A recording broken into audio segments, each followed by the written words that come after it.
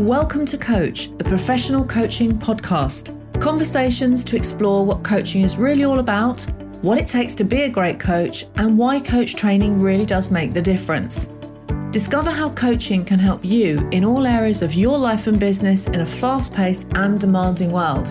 So join us here to share conversations and insights with some of the best coaches from around the globe. Real coaches, real talk. So let's get started with me, your host, Teresa Brooks. So welcome to Coach, the professional coaching podcast. And this episode, I'm very fortunate to have Simon Alexander on with me. Now, Simon featured in the January 2020 edition of Coach magazine. He's an award-winning life coach, executive coach, business strategist, and public speaker. And what's wonderful about Simon is that he's all about purpose. Okay, it's a big word, and we're going to dig into purpose today, vision and purpose as well. And Simon has some fantastic insights to this. So first of all, welcome, Simon. Thank you for joining me on the podcast. Thank you for having me, Teresa. It's okay, it's a pleasure. And I think your article was very, very interesting, if anybody has read it as well. Because it's really about, you started off with a very interesting story, actually, didn't you? Do you want to refresh us on that story about the mission of utmost importance when the 1943, it says, and chief engineer aerospace company Lockheed Clarence Kelly Johnson receives a call from the US Department of Defense. German jet fighters have just appeared over Europe and the US wants a counterpunch. Yeah, so it was a fascinating story I've come across a number of times, and I thought this resonated with me so much about purpose in the sense that there was this moment in history in which Clarence Johnson was tasked with such a critical task to help the Americans get a foothold in the developments of a world war. He knew, however, that going the typical route wouldn't work. Just sort of telling these employees, we're going to accomplish this mission, we're going to come together, we're going to get this plane built. What he focused on was how he could do this in a different way by tapping into emotion, by tapping into a cause which everyone could rally behind. And this has now been informally known as Skunk Works. So if you Google Skunk Works, you'll see that people have now looked at this model that Clarence Johnson implemented at this time to achieving some of the greatest inventions, achieving some of the greatest projects in the time after this. And tapping into that was, I think, important to motivate people, because if you just said, ladies and gentlemen, let's build this jet in record time, we got to achieve this goal so we can do X, or we can satisfy Y, then I don't think it would have had the effect if it wasn't for tapping into reasons. Yes. What is the reason for us to do this together? What is the reason I've recruited you specifically to take on a project of utmost importance? It was tapping into a cause that everyone could unite behind, that if we accomplish this together, we literally can change the world. We can literally save lives. We can rid the world of nasty peril. We can bring good back into the world. It was tapping into that I feel allowed them to achieve so much in such a short space of time. It's incredible, that really. And here it says, having clarity around a magnetic vision, a compelling purpose, and the value you want to bring. So all the things that you're talking about. And it's true, isn't it, that, we don't get involved in anything or get behind anything unless we really believe in it, unless there's a purpose there, unless our values align. And that counts for ourselves as well, doesn't it? So actually finding our own purpose. I mean, it's a big conversation. And the article here says the purpose of life is a life of purpose. And I'm sure in your work, you find many people who are seeking that and literally don't really know where to start with it. So where would you suggest people start with this big task? Or is it, in fact, so big? Yeah, I think the reason why it is big, and why it shouldn't be big, but why it is big, is because the majority of us in society don't take the time to reflect on these very important questions. What is it do we want? Me personally, it wasn't a question I truly reflected on until the global financial crisis of 2008 really kicked off. And up until that point, I was just listening to advice from my parents, advice from schools, advice from media as to the path that I should take in society to earn money, make a good living, and all that comes with that. But it wasn't until I really stepped back and reflected, what is it do I want to do? What am I most curious about? what do I find? I just end up reading, doing for no other reason than just the pursuit of joy. And I think that's where it started. And the reason why most people are lost, if you are someone, if you were to be made redundant, if you didn't have to do the job you hate, what would you do instead? And people don't really know that in detail. I mean, They might come up with some bullet point ideas or titles, but it's not something they can really talk a lot about. And the first place I feel, especially when I look back at my journey on how we can explore what our purpose is reflecting on our curiosities in the moment. And I think if we think about purpose, often it can be very overwhelming. What is the purpose? Yeah, what it sounds big. My purpose, my mission. Exactly, and it is big. And I think a softer approach and a more humble step to take is simply to reflect on what am I most curious about right now? What gets my attention? What do I find myself interested in researching or looking on social media to learn more about, or Googling? And that's the best place to start, because the beauty of purpose is it's not defined by one thing. It's not like this is my life purpose and that's it, I'm done, I can just focus on that for the rest of my life. Yeah. As we take action on our curiosities, what happens is our purpose can evolve. And that's completely normal, because as we ourselves evolve as a person, as an individual, naturally our purpose evolves, often from me to we. In that process, it focuses, initially most people focus on myself. How can I give back more? How can I do something that brings me joy? How can I do something that brings me happiness? And as we fulfill that, eventually that purpose might move to we. How can I now add value to society? How can I share what I've earned and accomplished to help those who are on a similar path? And so I think it all begins with curiosity. You're right, and curiosity, of course, is the diet of coaching. We're curious about everything as coaches, and it's interesting listening to you say that, because really, what I get from that is that you have to know what you're doing before you can help anybody else, right? So you really need to know. I'm big on the values work. I love that. You need to know your values and what they mean. And yes, of course, we all want to think, well, what can I do? What can I do for my future, for my family, for my business? What do I want? But shifting it to other people as well after that is extremely powerful, isn't it? And of course, once we've been through that process ourselves, that's where we're most useful for others as coaches. So when you coach your clients, Simon, how do you help them through this process? You ask them to get curious about what matters to them, and once they've got that, what can they do next? What's the next step, really, to dig in a bit deeper? Sure. I think for me, and again, every client's different. If I sort of share at a high level how I work with clients, and I can sort of dive into a little bit about what the next steps are in there. But at a high level, it's really focused around vision, mindset, strategy, and energy. Yes. Those for me are 4 important areas, and maybe I can revisit them in more detail as we go along there. They're like 4 pillars, aren't they, I guess? Yeah, so sort of 4 pillars. Vision is, well, if you have no idea of where you're going, then you don't really have context for your actions today. Yeah, it's very unlikely to get there as well, isn't it? Exactly, because you have no way to measure it. No.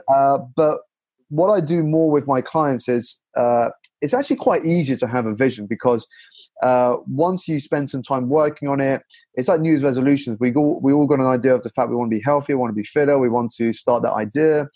But unless we dive into why that vision is important, what is it about that vision that would excite you, that would make you happy if you achieved it? Now we start creating an emotional connection. What will it bring?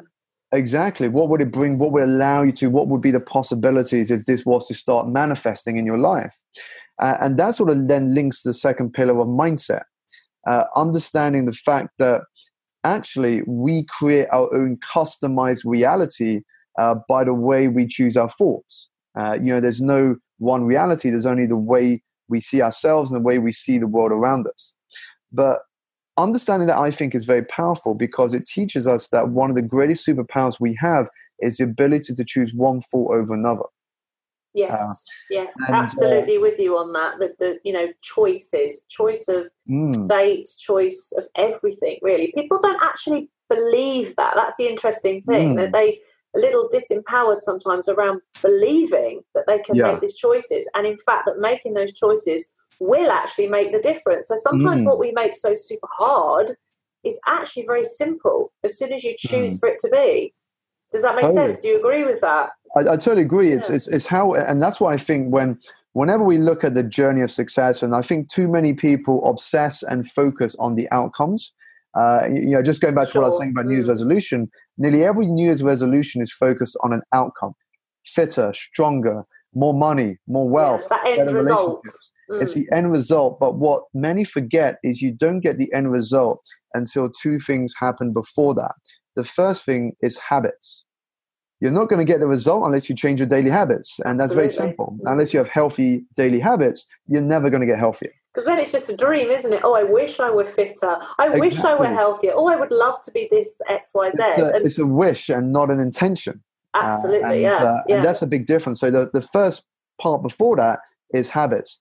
And even before that, what you were saying just now there, Teresa, is how we see ourselves. It's what is the story we are telling ourselves? What is the beliefs we have? Because those influence the habits we choose each day.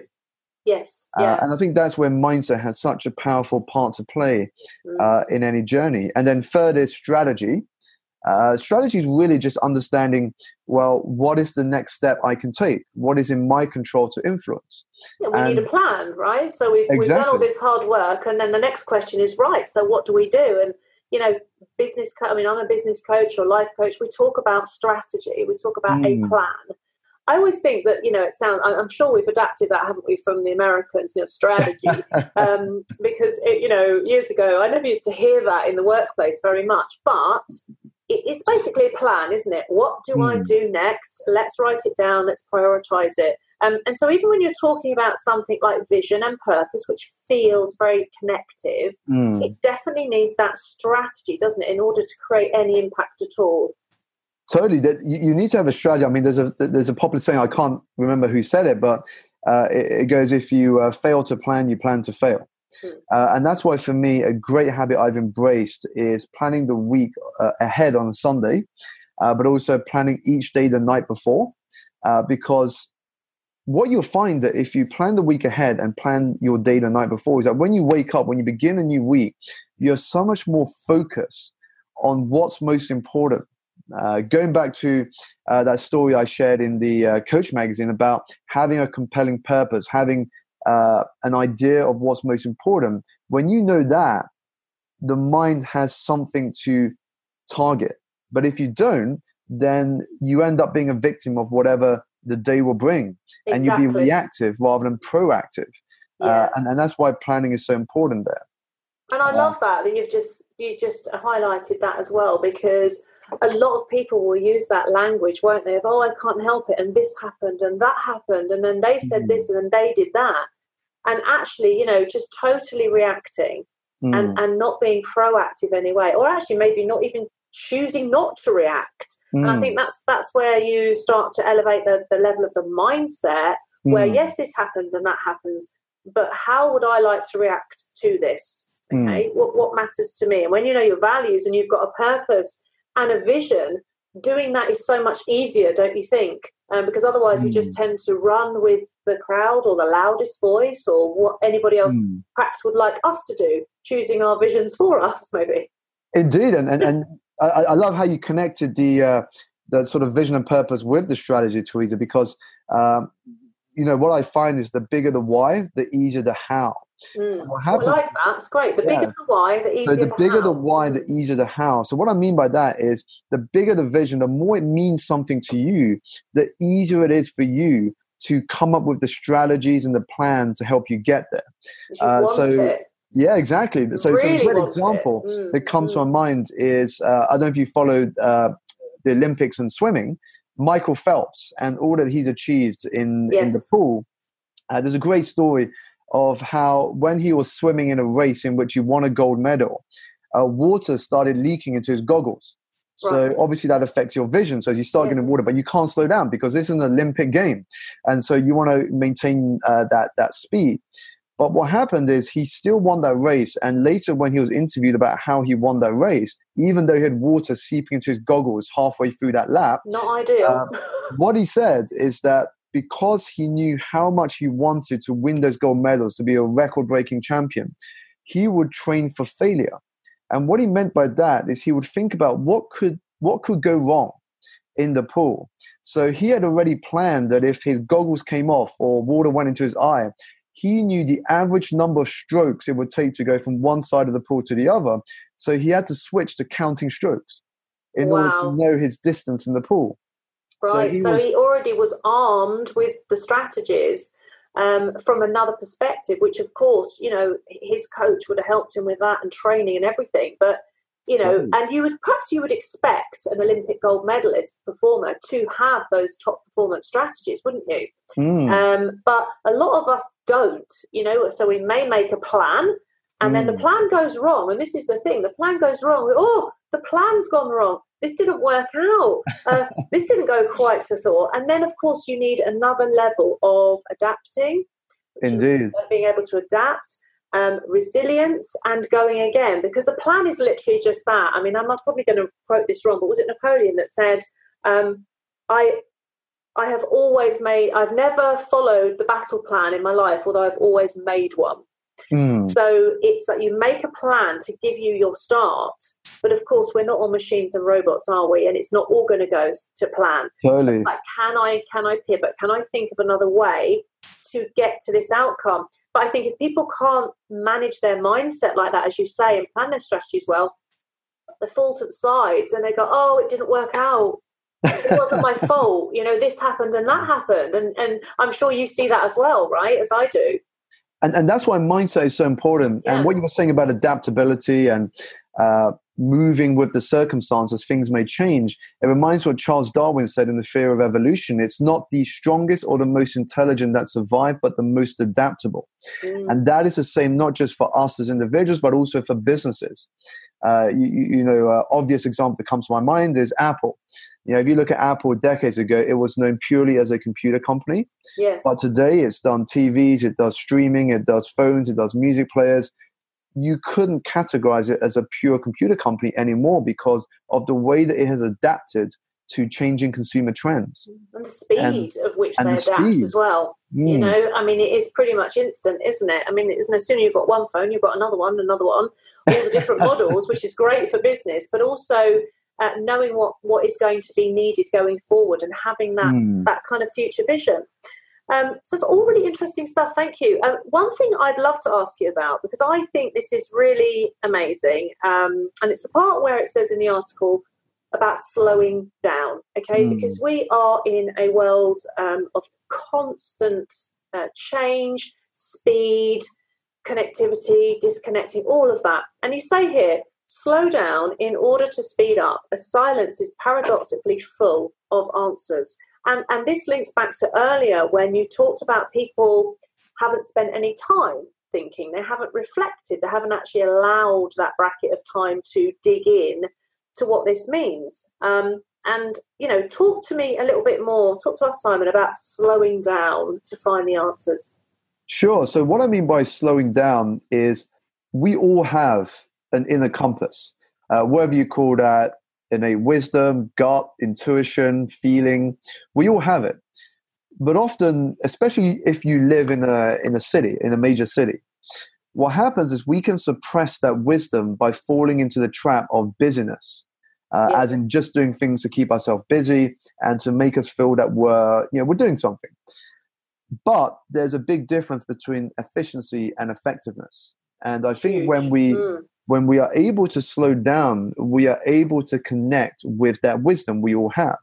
And the reason why I say there's lots of answers in silence is because I've personally found, especially through meditation, through visualization, through journaling, is that more always comes from a mind that is still calm and relaxed than one that is always overwhelmed and busy. And if you're listening, a great way to relate to this is just imagine for a moment. Think back to a recent flight in which you've taken a long-haul flight. What goes through your mind when you're on that airplane with no distractions? You got no internet, there's no one to call, there's no one telling you this is urgent, we've got to heaven, isn't present it? this. It's heaven. And what happens is I often hear many people, and especially clients I work with, that come back and say, Simon, I had so many insights when I was on holiday. I had so many insights I jotted down when I was on that plane or train because they slowed down.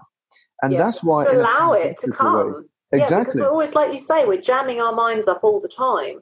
And I can't remember who it is, so I could possibly quote it correctly, but I know of like people that are running massive businesses, multi-billion-dollar companies that literally carve out time to just go and sit and think, that actual think space. And the person I was reading about had like a particular room, and in the room there was nothing, no electronics, nothing, just a chair. And I would actually carve out in such a busy life, really, to go and sit and actually just think and just let things come and maybe go out again that aren't so useful and other things come. But we don't have the time. So the slowing down is really, really powerful, I think, because actually going at the same speed all the time is damaging, don't you think?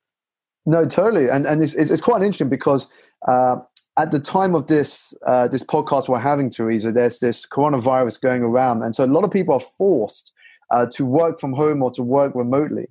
And that brought to my mind when I heard this on the news that, a story I came across a while back, which was particularly relevant, especially at this moment, is the fact that in 1665, we had the bubonic plague, the Black Plague here in England. And that also forced places to close. In particular, Cambridge University closed, and that forced Isaac Newton to go home to his home in Woolthorpe. But in those 2 years that he was home, he has later mentioned it was the most productive time of his life, where all of those things that we are now familiar with in science were formed and laid. The groundwork was laid in those times. And that just shows just how much we can achieve when we do take moments to step back and to focus, to, as Cal Newport in his book Deep Work talked about, is single focusing on tasks in blocks results in us achieving more in days than many would achieve in weeks or even months. Yeah, and that's so powerful. And of course, we are in extremely challenging times at the moment. And when people feel, I would like to take my time to slow down, I would choose to take my time, it's a very different sense to when we are forced to take time. And of course, you feel like there's possibly a lack of free will there. And of course, it invites all other kinds of emotions. But you're right that those times in our mind where we can be solo and focused and do one thing at a time and allowing some of that creativity to really grow is fabulous at any time, especially now as you've referenced. And it's like another thought come to mind, and I think that's why in today's society in which we have so much things that demand our attention or can consume us, whether that's Netflix, whether that's social media, and all of this stuff that can take our time away from what matters most. It reminds me of the saying that time is what we want most, but what we use worst. And so you've had a couple of absolute diamonds in here with the quotes. I love that one as well. Say that again. Time is what we want most, but what we use worst. Yes. And that's what, it sort of relates back to why planning is so important. When we begin each day, is understanding how will I know that today would have been a productive day. That allows us to measure our progress throughout the day.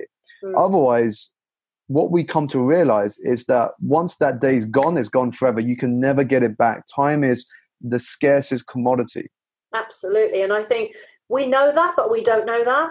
Does that make sense? So, of course, we're aware of that logically. And all of us, there's not many people that could say, I've never wasted a moment's time in my life. I perhaps wouldn't believe that. Because we all have.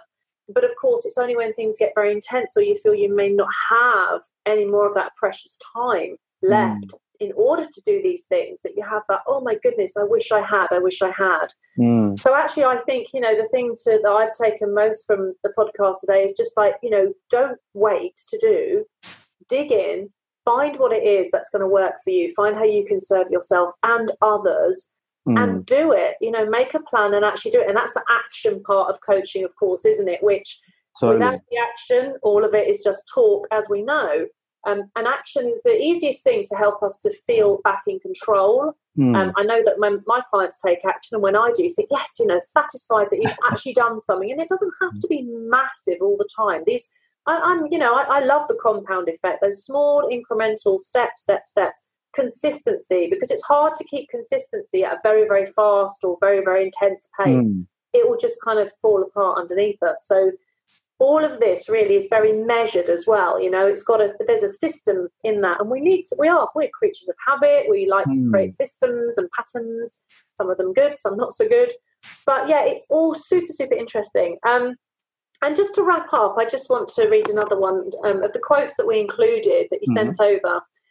And this one says, "To live is the rarest thing in the world. Most people exist, that is all." And of course, that's Oscar Wilde.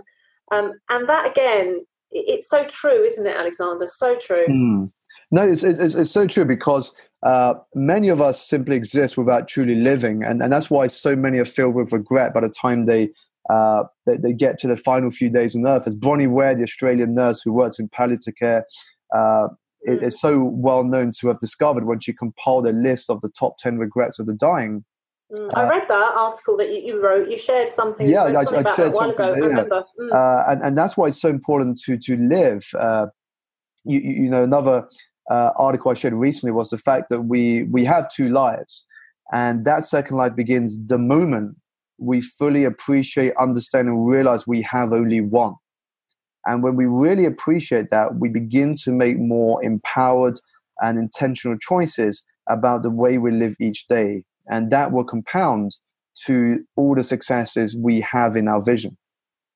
I love that. And I think that's a perfect space to wrap up. And I thank you for all your insights and very, very interesting conversation. And I hope people have enjoyed that. There's a lot of references in there to what's going on now, really, parallels. And so thank you, Simon. Thank you for your time. Thank you for your insights on the podcast. My pleasure, Teresa. And thank you again for having me. Speak to you soon. Take care. Bye-bye. You can read Coach Magazine for free online every quarter. Just subscribe at coach-magazine.com and receive it direct to your inbox. You can order print copies, book a directory listing, find us on Facebook and follow us on Instagram.